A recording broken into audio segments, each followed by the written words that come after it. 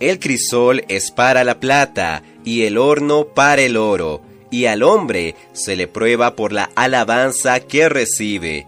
Proverbios capítulo 27, versículo 21.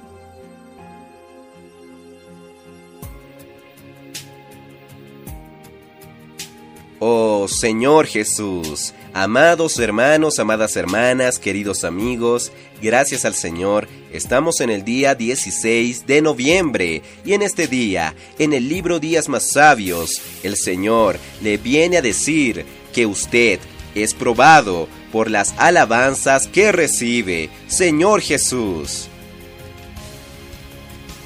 En el lejano pasado, un arcángel, elegido para cooperar y regir el mundo de aquel entonces, fue creado como un sello de perfección, pero no pudo soportar los elogios que recibió. El orgullo entró en su corazón debido a su belleza y se corrompió su sabiduría debido a su resplandor. Esto lo vemos en Ezequiel capítulo 28, versículos 12 al 17. Ahora, por otro lado, Jesús, siendo el Hijo de Dios y el propio Dios, eligió el camino de la humildad y la cruz, y el Padre lo exaltó en sobremanera. Esto lo vemos en Filipenses capítulo 2, versículos 7 al 11. Estos ejemplos nos alertan tanto sobre las consecuencias del orgullo que surgen al recibir alabanzas, elogios y felicitaciones. Así también nos alertan sobre el resultado de vivir en humildad. Dios, queridos hermanos, resiste a los soberbios, pero da gracia a los humildes. Esto lo vemos en Santiago capítulo 4, versículo 6.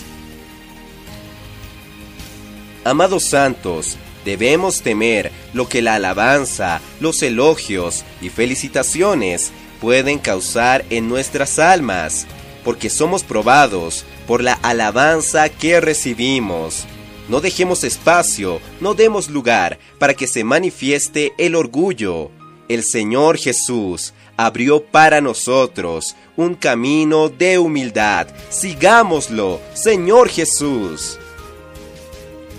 Querido hermano, querida hermana, siempre que usted reciba un elogio, felicitación o alabanza, presente y entréguele todo eso al Señor. Sepa que es por su gracia que usted tiene dones y está capacitado y capacitada para poder obrar, para poder servir al Señor.